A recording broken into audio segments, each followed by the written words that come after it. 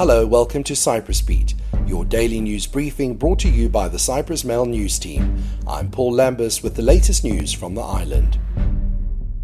A global investigation on Tuesday claimed to show how Russian influence in Cyprus and on local service providers helped oligarchs and billionaires structure their wealth over the years preceding the 2022 full-scale invasion of Ukraine. The report, titled Cyprus Confidential, was compiled by the International Consortium of Investigative Journalists and the Organized Crime and Corruption Reporting Project. It specifically said that leaked documents show staff at PwC Cyprus hurried to restructure companies belonging to Russian oligarchs as the prospect of sanctions loomed. But President Nikos Christodoulidis said on Tuesday night that everything that has come to light will be investigated and no one is above the reputation of our country.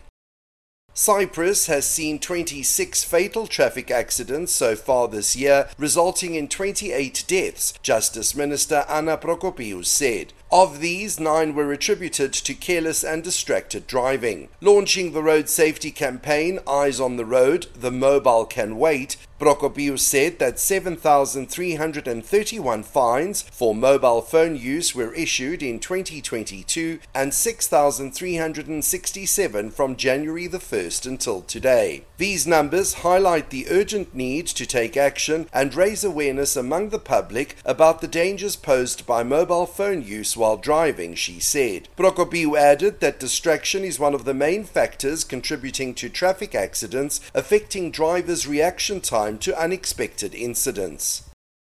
Celebrations to mark 40 years since the North unilaterally declared itself as the Turkish Republic of Northern Cyprus began there on Tuesday. Ahead of the anniversary today, Turkish Cypriot leader Ersin Tatar made a televised speech during which he hailed the progress and development seen in the north despite it facing international embargoes and pressures. He accused the Greek Cypriot side of sabotaging all efforts for a just, permanent and sustainable solution to the Cyprus problem. Tatar also made reference to the popular support received for the solution proposal based on 2 sovereign, equal and separate states. As part of the celebration, a Turkish Air Force aerobatic team is set to perform today.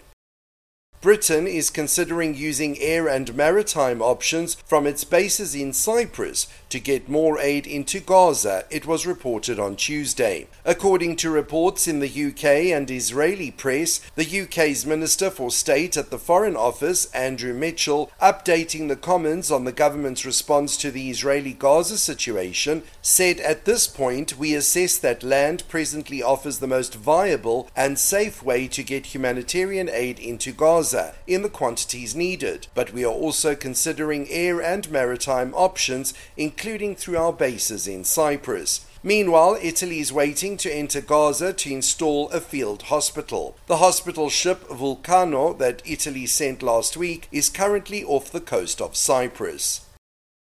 And finally, the well-known installation Museum of the Moon, created by British artist Luke Jerram, has opened in Larnaka's Zuhuri Square. The scale model of the moon, measuring 7 meters across, will remain on display until Sunday as part of the Larnaca Biennale. Comprising high-resolution images sourced from NASA's Scientific Center, each centimeter of the spherical installation represents 5 kilometers of the moon's surface, on a scale of approximately 1 to 500,000. During the evening, the sphere is lit internally to create a glowing orb. Although the surface of the balloon is smooth, the fine detail of the imagery gives the impression that it is textured. Entry to the moon-inspired exhibit is free.